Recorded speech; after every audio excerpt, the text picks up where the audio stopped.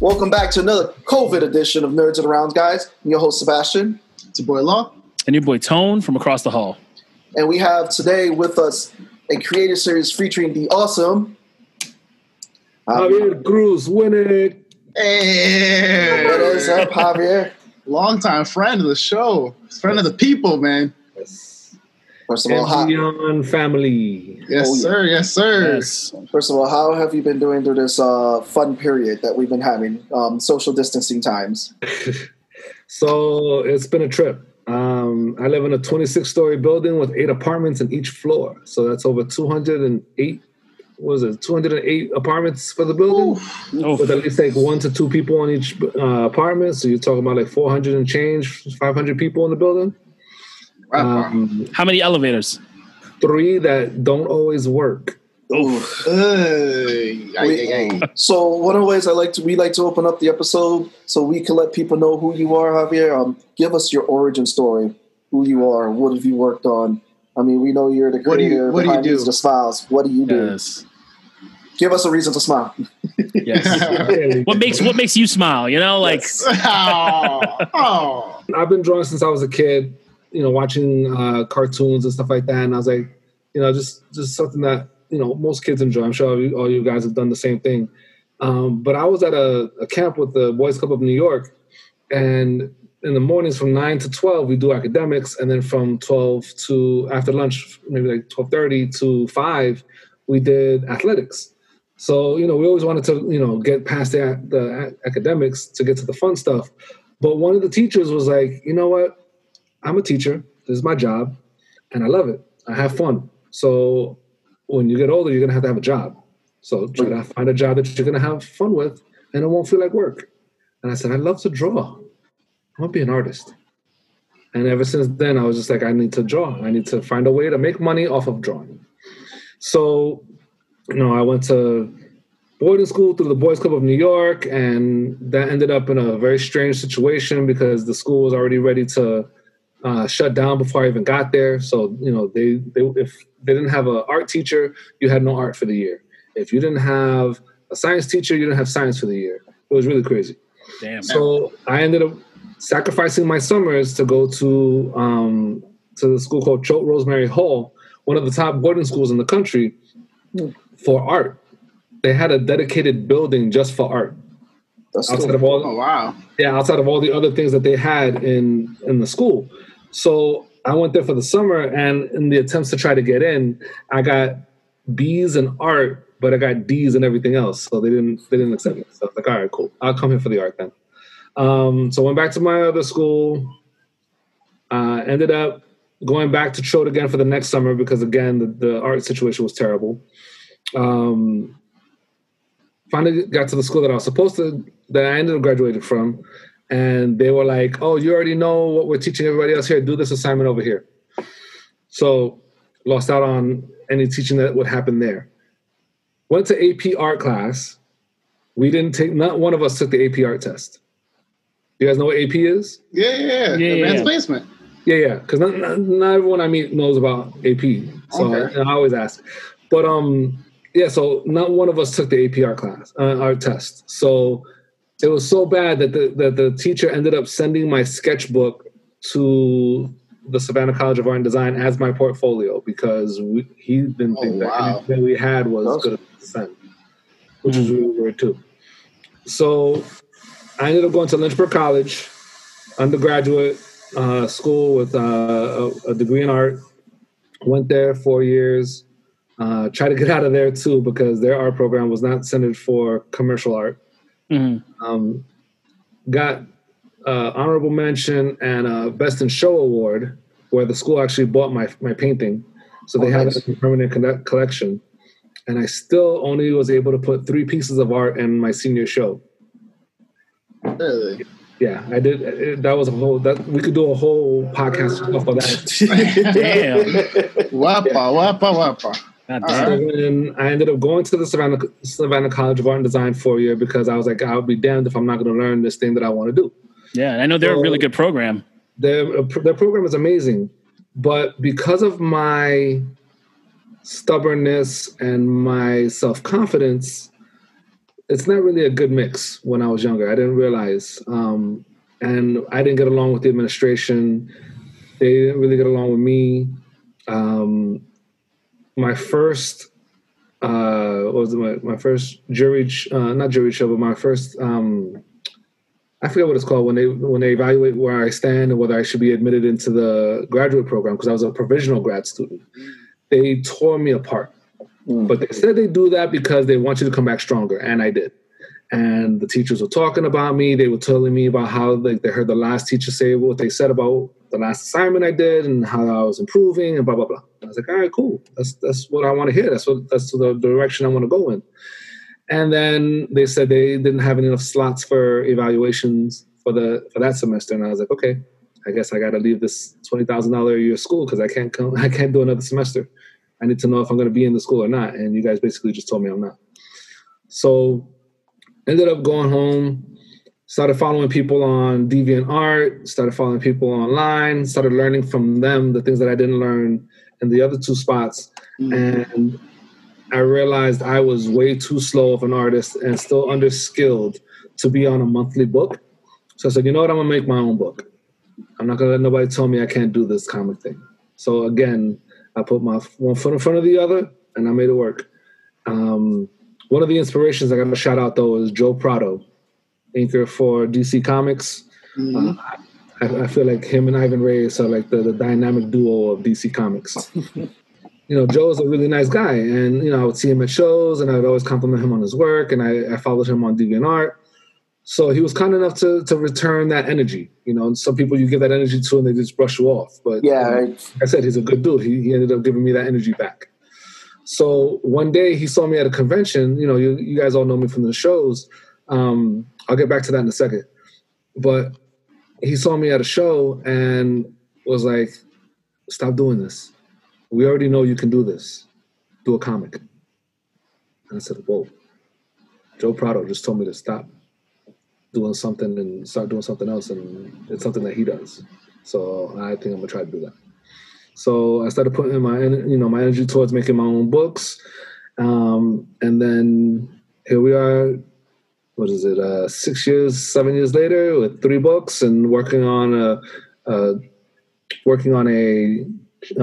novel, 25,000 words into it already. Working on short stories to help support my supporting cast in my book, so that way all those different ethnicities get some love, and trying to continue to put one foot in front of the other.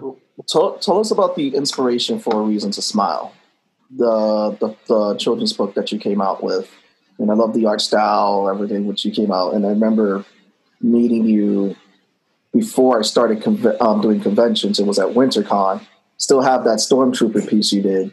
But you were telling me about the book, and then I remember seeing you again. I was like, oh, okay, I got to pick this up. And I remember I picked up the first and the second book, because at the time that I picked up for you already also came out with the second book.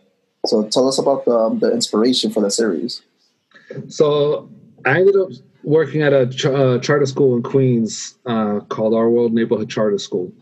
And they had a really great program, a lot of great things going on.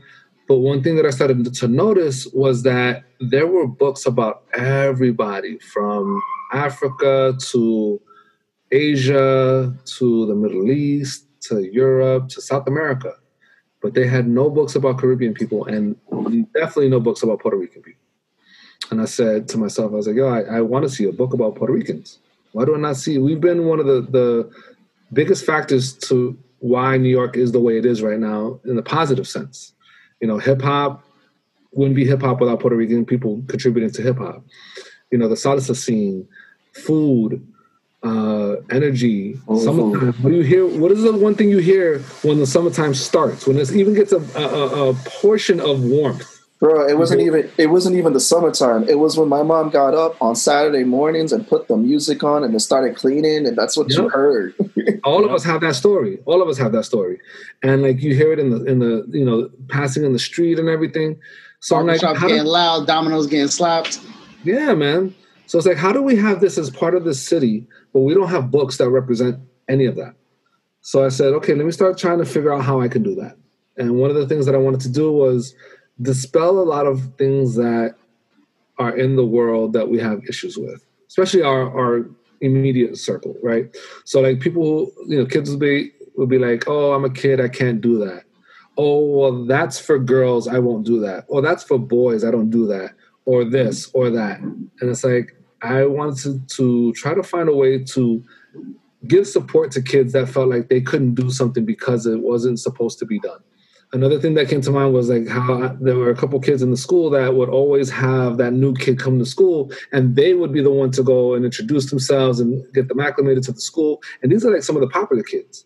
So I was like, you know what, that's a really good role model and a really good example that more kids need to see. So that was another thing that I wanted to add to the mix, to dispel that idea of I'm too old for this, or that's for young people, or that, to dispel any of those stereotypes. I figured that a fifth grader would be the best way to tackle some of those issues because, for one, you talk about problems as an adult, nobody wants to hear you. Adults have their own problems. But when kids start to talk about it, when kids say something, it's like, yo, that kid is saying that. You start paying a little bit more attention. You give it a little bit more. You start to second guess everything. Yeah. And then you feel for that kid. You want to help that kid out. So if people can see through the eyes of a child, that helps to bring out some of that innocence and bring out some of that strength to support that idea. The other thing is, as kids, we were all told, don't do that. That's for kids. Or, when you get into the real world, you can't do that anymore. And it's like, what happened to our imaginations? What happened to our creativity? What happened to our reckless abandon for fun and for things that didn't harm anybody else? Those are other things that I want to, help to reinvigorate in our, our collective, and give kids that notion that, I can still do this when I'm in middle school. I can still do this in high school. I can still do this in college. I can be this person and not have to worry about somebody else telling me I can't be that person. So those are a lot of the things that weigh on me whenever I write any of my stories. And then I'm a New Yorker. I've been here since 1988. Actually, no, 1986. I've been in Manhattan since 88. And this city is another character. Just like Gotham City is a character, just like Metropolis is a character. They all got that because of New York. They're like DC's versions of New York. That's it. Yeah. So it's like, I've been to a lot of panel discussions and a lot of talks at conventions where, they talk about why things happened in stories. And I paid attention and I said, you know what? New York is a character. So you got to add New York to the, to the story. It helps people feel a connection to where you're at. That establishing shot is big. When you know where you're at and you know what you're dealing with, you start to become part of that story. So that's one of the reasons why I want to make sure when you see any of my art, that's New York. That's not, someone saying it's New York and then you see a farm in the background. It's like, what? Like I told Javier, I totally get that. Like I look at the covers of your books and like it just screams New York. Yeah. The outside, the cityscape, even the handlebar on the subway train, like that the New York subway, it just screams New York and it feels New York. So you totally get that vibe from looking at the art. Honestly, we could tell that you're a native New Yorker because you actually have the real details of the train. Have you ever seen someone when they're like, "Oh, I drew a New York subway train," and you're like, "That's not a New York subway train. They don't have that." Oh, you got the curve on the sidebar. It's not straight up and down. It's a curve. Yeah. So y'all see? You remember Spider-Man 2? Oh yeah. The elevated train in Manhattan. That was a Chicago train. Yeah, I was gonna say that looked like a Chicago train. Yeah. I was like, there are no elevated trains in Manhattan. It was fun.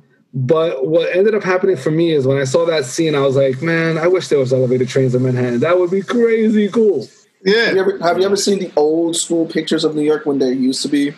There's one that's down. The one that's super downtown, but it's a walkway now. Yeah. So I was just about to bring that up on Allen Street. So I'm in the Lower East Side myself. So Allen Street is like one of our major streets. And now you have two dedicated bike lanes, and then a pavilion that goes all the way down from Houston Street to actually all the way down to the FDR Drive and the South Street Seaport. So that's about at least a mile stretch. Yeah. And could you imagine like being able to be that high in the sky and seeing New York? I would love that perspective because I love walking through LES, like just walking and biking and skateboarding. But the elevated perspective is a whole different look. Bro, and they said that walkway is really nice too. Oh yeah, they did a lot of good work with that. But Javier, my question to you, for a reason to smile. So I see that it's beginning, early, intermediate readers. Is that all just one stage, or do you have 3 different versions? So at this point, I have 3 different versions. So and it was very purposeful to have it that way, because when I did the first book, I wanted to try to make a story and a book that had an opportunity for older people to enjoy it for the visuals, while younger people were able to read the story and get what they got from the story as well. So that's why, if you notice, on one side is just text, on one side is just images, because I wanted the story to speak for itself, and I wanted the art to speak for itself, with the idea that they could be married together and still create a cohesive story. So what I found was, as I was selling the book the first year, a lot of kids were like, this is too easy. I was still selling the book. I sold 500 copies in less than half a year, but congratulations, by the way, on that. Thank you much. I had the book in October, and then I sold out my 500th book to a school. Actually, it was 10 of them to a school in April. So major. So as I was selling the book, I would have kids that would tell me this or that. I was like, oh, you don't like it? Okay, that's cool. You don't have to like it, but tell me why, so I can understand, and maybe I can make you a better book. Mm-hmm. So they would tell me what they thought. Parents would tell me why they wouldn't buy it for their kids. So I said, okay, these are the things that I'm going to address in the next book. So in the first book, there's about a paragraph per page or per double page spread. And even still with that, I did a count, and I think maybe half of the book was paneled, and then half the book was double page spreads. To have that mix between the children's book and the comic book. Mm. So then with the second book, I also had a better idea of publishing and printing and how I needed to put the book together, because I had an idea. I made the book and then I tried to print it, which was a mistake. So when I did the second book, since I knew how to print it at that point, I laid out the book differently, which helped the storytelling be a lot easier to read, and then allowed me to get really deeper into how I created the transitions from one scene to the next, or one moment to the next, speeding up the feeling of the story, or slowing it down and slowing down the pacing. I was able to do a lot more of that. So maybe only a quarter of the book is double page spreads. So it's more comic book-like in the second book, making it feel more mature, making it feel more of a older read. Plus, now instead of it being one paragraph, it's the whole space that is dedicated to the text is filled with text. So it's paragraphs versus a paragraph. So that now makes the reading level higher because it's higher word count, higher reading level because there's more vocabulary or larger vocabulary words. So instead of it being like a 1 or 2 syllable word, it's like 3 syllable words, 4 syllable words are included as well. So one of the things I never wanted to do, though, was I never wanted to make a kid feel like I'm talking down to them. Mm-hmm. So in each of the books, I write the stories as if I'm talking to you. One of the things that was tough for me in trying to get started in writing the story was I hadn't written a story before. So I was like, what am I going to do to actually make this work? And I then remembered I used to write poetry and I used to write rap songs. I have 3 demos that I did in Black Rob's studio. I don't know if y'all remember. Wow. Yeah. I have 3 demos that I did. I ended up doing their logo, and I bartered with them. I did 3 logos for 3 hours of studio time. And man, I made it work, and I did 3 songs in 3 hours. Good stuff, man. Good stuff. So it's like So you just had to find your voice all over again. Yeah, and that's actually I gotta rephrase that. It wasn't so much my voice, because I've always known my voice. Okay. I had to find how to express that voice. Okay. You know what I'm saying? Because I expressed it through my illustrations. I expressed it through my old rap songs, but I didn't know how to express it in a story. So I had to remember a lot of those panels I went to. I had to remember how I constructed stories in my rap songs, because I have a song that's I want to say like 90 bars of just song. There's no chorus. So I started trying to write the story in that same way that I would write the songs, and that's where I was able to come together with the first story. Then with the second story, I was like, okay, I gotta talk about how she's feeling, because one of the editors that I had spoken to said, I don't know Luisa's voice. I don't know how she talks. I don't know how she responds to things. All I know is what she physically does. So then I started to try to incorporate that into the story and have her speak. She speaks for the first time. So, because I don't really talk a lot myself, unless like right now we're prompting each other, right? We're asking questions, and we have a topic of conversation. But normally I don't really have much to say unless I'm prompted. So I had to figure out how to make that work in the second story to make sure that she had more of a voice than what I usually have.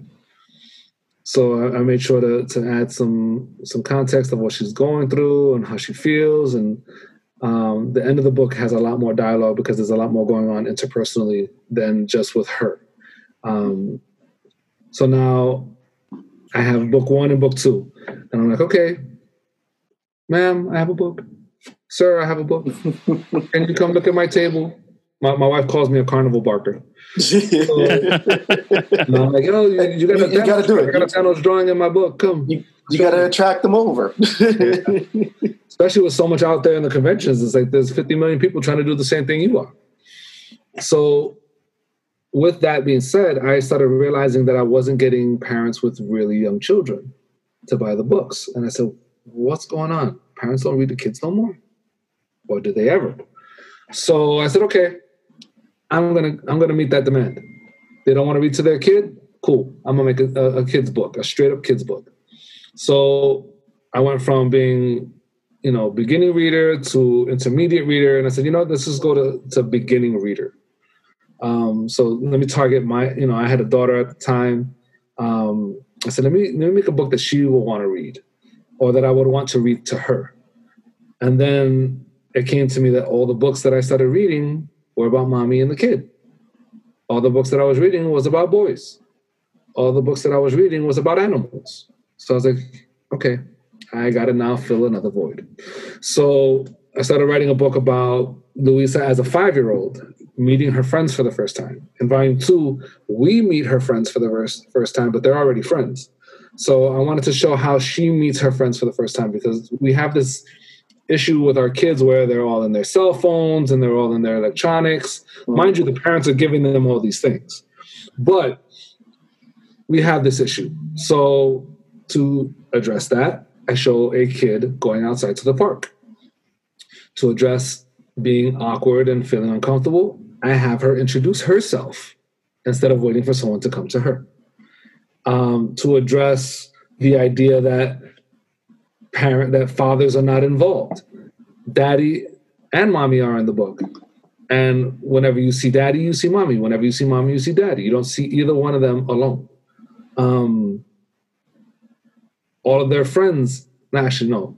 The 2 males that you see in the book that she hasn't become friends with, but that it's going to happen, you see their fathers.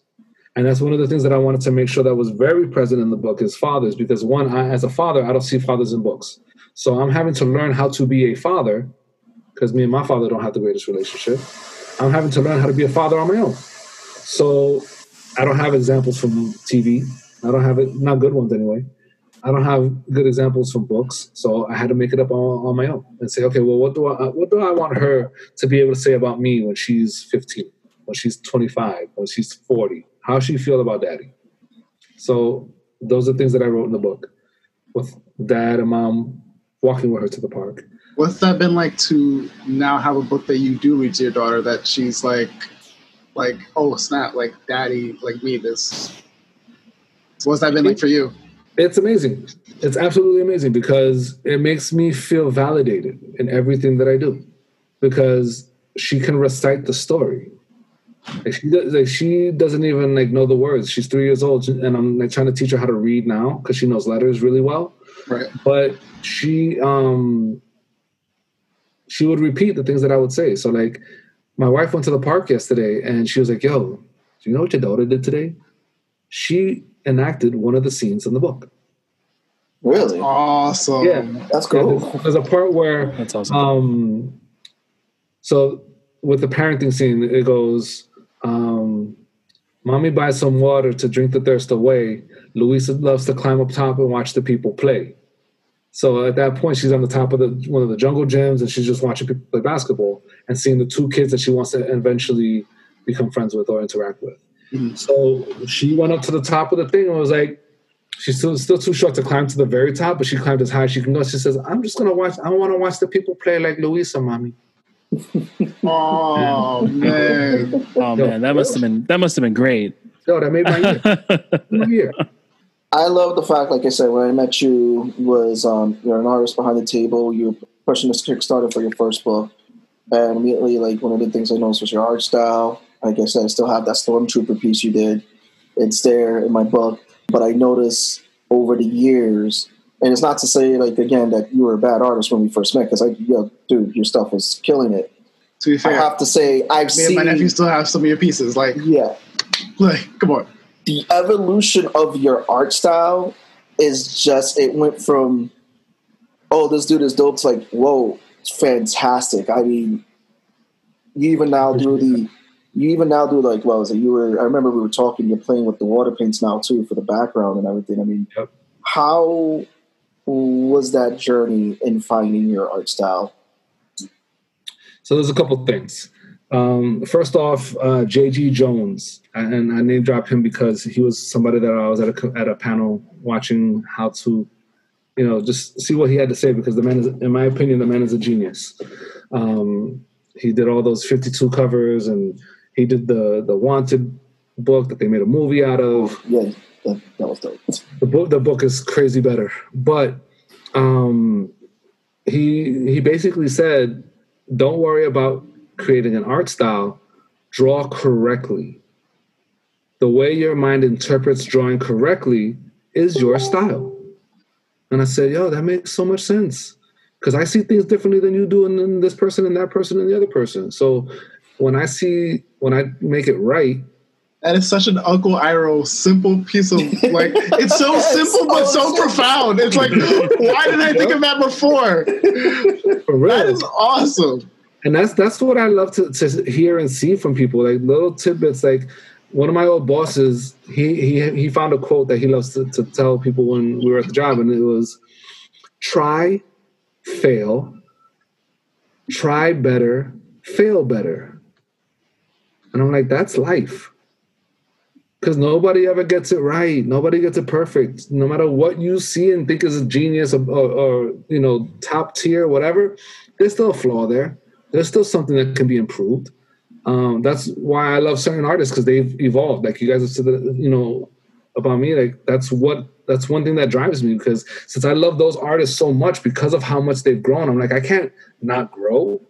Who am I to think I've reached my pinnacle? I'm the upper echelon. I'm where I need to be. No, even if I'm Todd McFarlane making billions of dollars because I own companies and I don't have to do it no more, there's still room for growth. But yeah, with the art style and the evolution, it's like I don't ever want to stay the same. I don't ever want to be on the same path. It gets boring for me. Other people might be okay with having their routine and everything, and like I have my routine, but it's like, routine for me is structure, which is great, but then how do I make it fun? That's when you try to do that growth. That's when you try to see, what else can I do?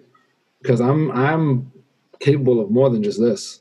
Whatever you see me as right now, I can do more. And now to thank our sponsors.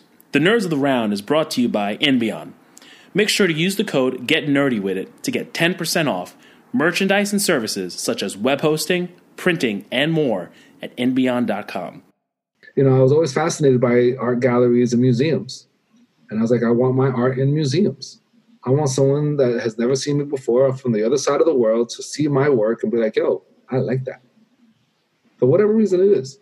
You know, they take home what they take home, but you know, I want you know, people to see my stuff and say, oh, I want to see more. What I did with Making Friends, which is the 3rd volume, I decided to try my hand at creating what we know to be like animated cells.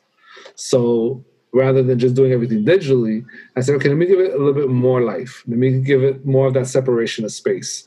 And you know, all the characters that are moving and that are doing things, they're computer colored, still penciled and inked by hand, but computer colored. And then the entire background is painted. So I'll pencil it in, I'll scan the pencils, I will ink the characters, I'll scan the characters, and then I will completely paint the whole background, leaving out the characters. So then what I can do with the inks on the computer now, I just level it out so all the pencil work is gone and it's just those inked characters, put them on their own layer, color them, and then drop that layer right on top of the watercolors. And boom, that's a new illustration. So since I started doing that with the book, I said, okay, that's what I want to eventually do. And how I started doing it was I did an illustration for my daughter for her first birthday of Sesame Street. And with this new thing that I have where I want to, you know, put 50,000 characters on a page. You fit characters on a page. I can tell you that. That's a skill too. Bro. About that for a whole day too. But I ended up putting like all the characters that I knew that my daughter was recognizing in Sesame Street. So when she saw the illustrations, like, oh. So I did that. It came out exactly how I wanted it to come out. And then I was off to the races and did a whole book that way. So now I feel bad when I don't want to take the time to paint it because it's a whole bunch of steps. It's very, you know, there's a lot to it. So it's like, I feel bad when I don't want to do that, but sometimes I'm like, I just want to keep drawing. So it's like I fight with myself over my techniques and what I want people to convey and how I want to do things. So what's really happening now is it slows me down because I'm fighting with myself, but I know I'll eventually do it. So it's just a matter of, like, again, putting that one foot in front of the other and just knowing that I need to get there eventually. I mean, like the contrast of style between the watercolors and the digital is just, it really makes the characters pop. It's really dope. Thank you. Yeah. That was one of the things I wanted to do as well, because, you know, that term makes the characters pop. I've heard that so much from other artists, from my art. And I was like, I want to continue to hear that. I want to continue to hear that people feel this energy, that they feel this movement, that they feel these things. I want to convey these things. And as I was coming up and trying to figure out what I loved about art, I realized that I love contrast, light to dark, from one color to the next, complementary colors, things along those lines. So this is like that perfect marriage of contrast, from the painted, still relaxed background to these people that are actually doing things. It also does something like in the form of texture, because it gives the piece a lot of texture to it. Because again, it was cool because every time I see someone mess with watercolors, it just looks really fantastic. Like I met an artist, Eric at Rhode Island Comic Con. He was the same thing. He was doing watercolors and he was just tossing salt on it. And then again, it was just those textures that I was creating. And like Tony said, your artwork really pops from that when you're doing that with the digital combined with the watercolors. It also gives a very animated feeling. So going into animation, do you ever, or is there any plans to ever have this crossover into an animation, A Reason to Smile? So that was one of the reasons why I did A Reason to Smile the way I did it. Because I don't want A Reason to Smile just to be a story that I did. I want it to be a lifestyle. I want it to be something that you wear on your shirt. I want it to be on your cap. I want it to be in your shoes. I want it to be in your food. I want it to be, wherever you are, I want A Reason to Smile to somehow be on your mind and be a positive thing. I did the style more as a animated style because, one, I was having a hard time drawing kids, and I felt that was the best way for me to convey the character. And then it started falling into place. And I said, oh, wow, this is she's in her own world. She's got her own space in the world that we live in, as well as the world that she lives in. So let me combine those two things. Started doing realistic backgrounds while still being, digitally colored to keep that animated feel. And then when I started thinking about how to bring my art into the gallery settings and, doing the watercolors and things along those lines, that's when I realized that I could actually start doing the animated feel with the animated cell and then having it. Have you guys actually seen any of my stuff at a gallery yet? I saw Pancakes and Booze. Yeah. So at Pancakes and Booze, I hadn't done this yet. So what you guys saw was the 2 covers, the first 2 covers. Right. So with this book, what I did was I printed the digital art. I printed it on cellophane, transparency, and I put that over top of the watercolor painting. Framed it. Oh, wow. So this is definitely the direction I will be going with these books. So now I have again, with growth and trying to be better and all these things, I have a new way of publishing now. So my new approach is I have 3 different tiers of production. So I have the board books that once they sell out will eventually become traditional children's books with like the hardcover and the flap and all that kind of stuff. When they finally sell out, I'm going to add another 8 pages to the book and then reproduce it as a children's book, do the softcover, hardcover thing, invite some artists to do their take on the character and the story, write a short story for that, and that's going to be in the hardcover with all the behind-the-scenes stuff that you see in the hardcovers of Volume 1 and Volume 2. Nice. So that's going to be another production that's going to happen. Instead of doing Volume 1, Volume 2, Volume 3, I'm actually going to flip that back to the traditional comic book style. So I'm going to be doing, my books are 8x8. I'll be doing them 10x6, whatever the actual measurements are, but like a traditional comic book that you would buy and put in a baggie and all that kind of stuff. I'm also going to be doing novels as well. So those three types of ways to... Man with the plan over here. Yeah, for sure. 3 ways of trying to perceive and enjoy different stories for the purpose of reaching different audiences. Mm-hmm. Because the board books and the children's books will introduce a reason to smile to the younger audiences. The comic books will be universal in their tone and their style. So you can read it, your parents can read it, my kids will read it. Everybody will be able to read it and nobody's going to have an issue with it. The novels will be specifically for people who don't like to read comics. Okay. They want to read, but they want to read more sophisticated books and longer books and blah, blah, blah. People will read with the pinkies up. Pinkies up. For those people that have the nightlight and they put it on their book and they read in their bed and stuff like that, it's just a different genre, different audience, but it allows them to have that same experience with a character that will help to reinvigorate their imagination, validate their feelings, and make them have a better day after the terrible day they've had where they want to curse out their boss. Every time I see you at a convention, you always have this really great positive energy. And you and everybody that has stopped by your table, your fans, say that because definitely you have a lot of fans that stop by. What is your favorite experience at a con on your travels? So it was actually, I have a lot of great stories. So remember, I told you we was going to go back to this. We'll find it full circle. Well, I started doing comic book conventions in 2008 at the Big Apple Con. That was when I realized that was the path that I needed to take in order to try to get into the industry. Because what I was doing before that was not working at all. It wasn't helping me grow enough. I wasn't building enough. I wasn't meeting anybody enough. It wasn't enough. So started doing that by about 2010, started traveling, went to Chicago, met my lady, started traveling more, and conventions became a reason why I got to see states that I never saw before. So I got to meet a lot of different people, had a lot of great stories, a lot of great experiences with fellow creators as well as patrons and fans. And I've met really great people like you guys. I never would have met you guys if I hadn't gone to a Comic-Con.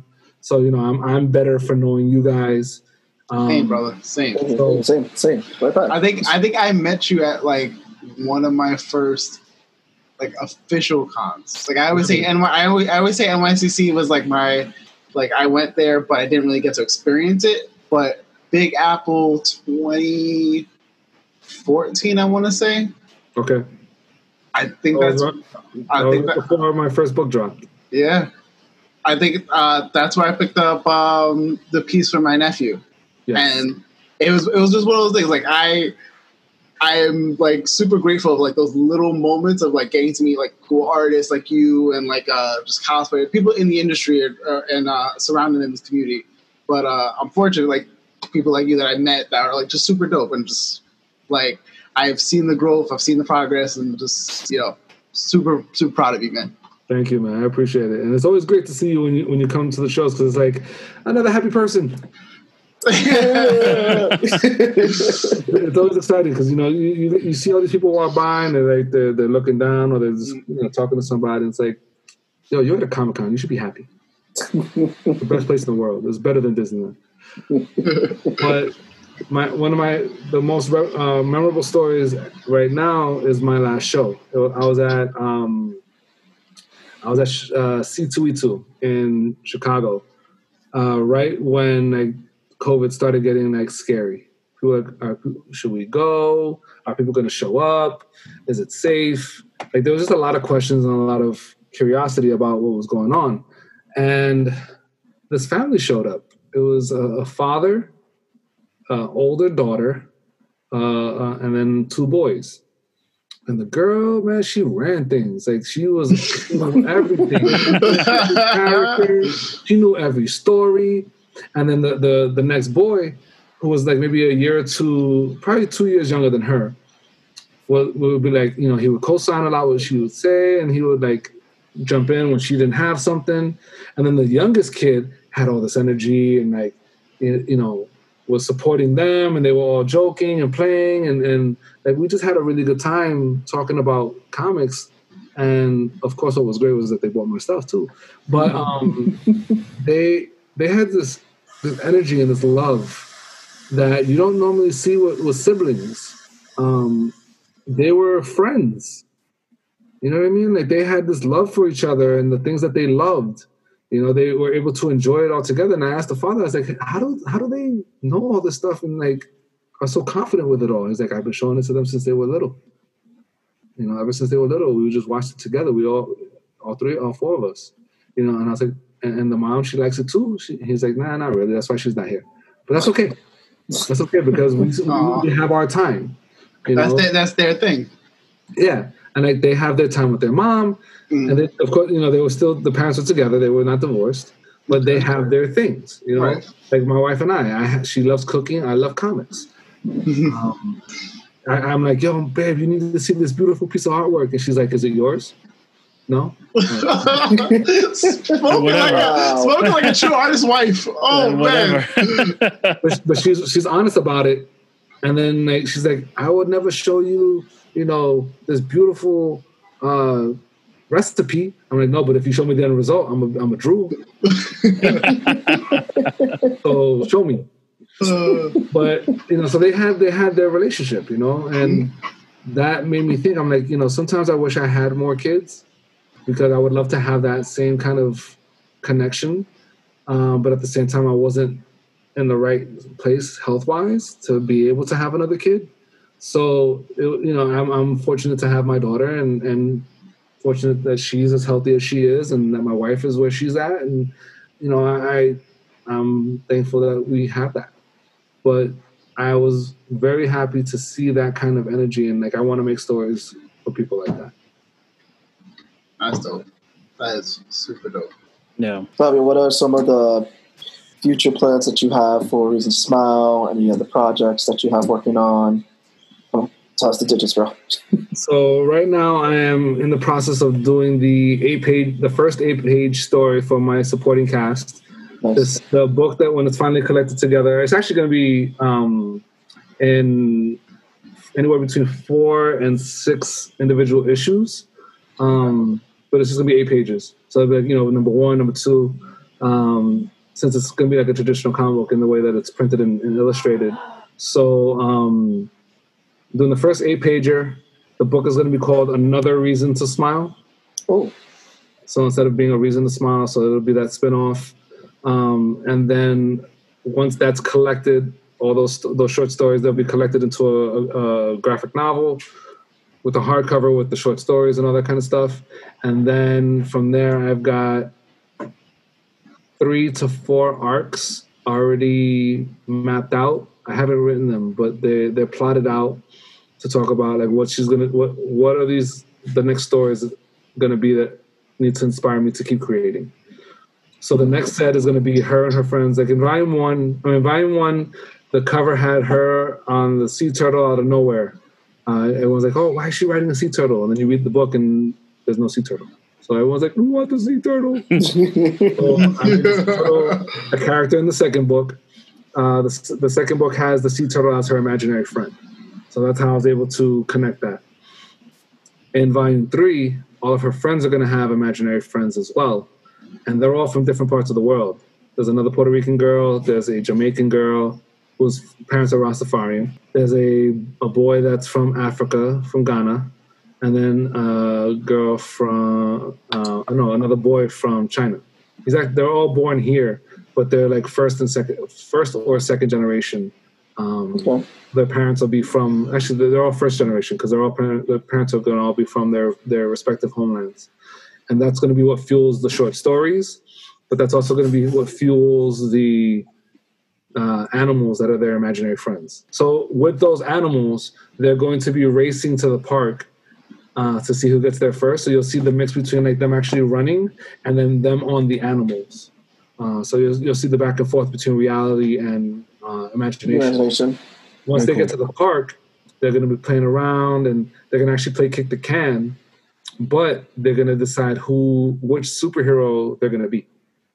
I'm going to be this guy. I'm going to be that guy. And I've talked to a bunch of creators already, like Edgardo Miranda Rodriguez, who does La Borinqueña.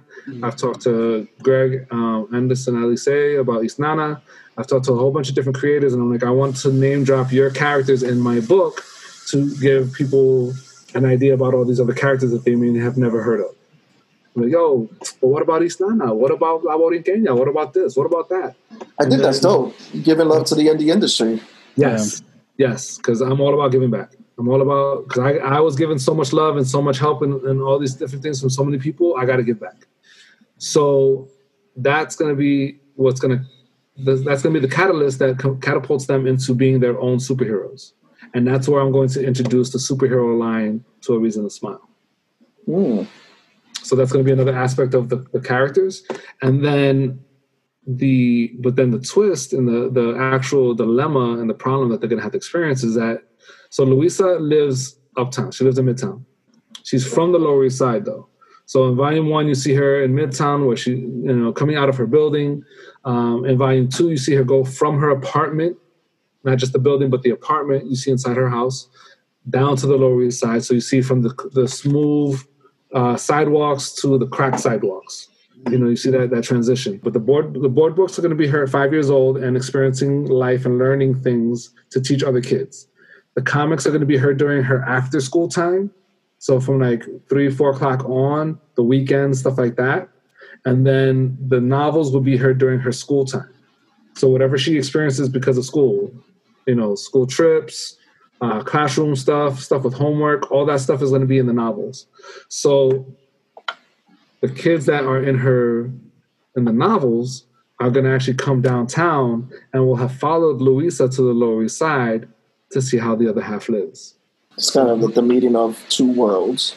So you know how people talk and you see how, some of the misconceptions and all that kind of stuff. I'm going to be addressing that. So that's going to be how the story unfolds in the first arc. So the next one is real simple. It's just going to be them traveling all through New York City together and seeing different landmarks in the city to help big up New York and show how we see New York. And the problem then is going to be, you're going to finally see them have interpersonal problems with each other as friends. Okay. Oh, but you look at me like this. Oh, but you talk to me that way. Oh, but your life is this and your life is that and blah, blah, blah, blah, blah. But I think it's good you tackle those issues because, those are real life issues. And it's like, we all know what's going on in the world today and all that. And I think that in a way, you doing that in your book is kind of creating those conversations that people are afraid to have. Yep. And that's dope, bro. I like that. Yep. I love it. And then that's going to transition into Luisa having her own issues again, but now it's with the family. And Papi's going to be like, yo, you need to chill out. Go and do some research about why the building next to where we grew up at is named Campos Plaza. And why is that one named, after this person? And why is that one named after that person? Go do some research. Go find out why we are the way we are. Go find out why what we have is amazing and why you need to stop being a brat right now. So it's going to be her then going through the travels and going to the projects and going to different streets and finding out, why does this street have this name? Why does this building have this name? And it's only going to be in our neighborhoods. It's only going to be in our buildings because I'm not, we have all these buildings named after all these heroes of ours, but we don't know who they are. Exactly. We don't know why they're important. Why did we used to have so much crack in this building, but it's named after somebody so important? How do we not know the importance of this person? How do we not have that inspiration to help us move forward? Why is there not a plaque in this building that talks about and commemorates who this person is? And then that way she could start seeing all these things about how far we've come and how much we have and how easily it could be taken away, stuff like that. So that's going to be one of the things that I actually go to the government and the Board of Ed about. And be like, yo, I need to fund this. This needs to be in your schools. This needs to be in your curriculum. And hopefully, hopefully nobody takes that idea before I can get that done. No, I think you get it. You heard it here first, people. It's just a matter of time when you do it because I do remember too seeing that you were doing library readings too of your book, which I was like, he's like, you get people that say that they're going to do stuff, but you're one of those people who say you're going to do it and you do it and you follow through and you make a lesson about it so people can learn. And again, it's, I don't say this about a lot of people. I mean, whenever me and Jess see you again at a show or in person or whatever, we're generally happy of hearing how great you and your family are doing. Like, especially when you said the news, like, oh, I'm going to be a daddy, just like how you smile, you see like there. But you're one of those general beautiful souls. And I remember that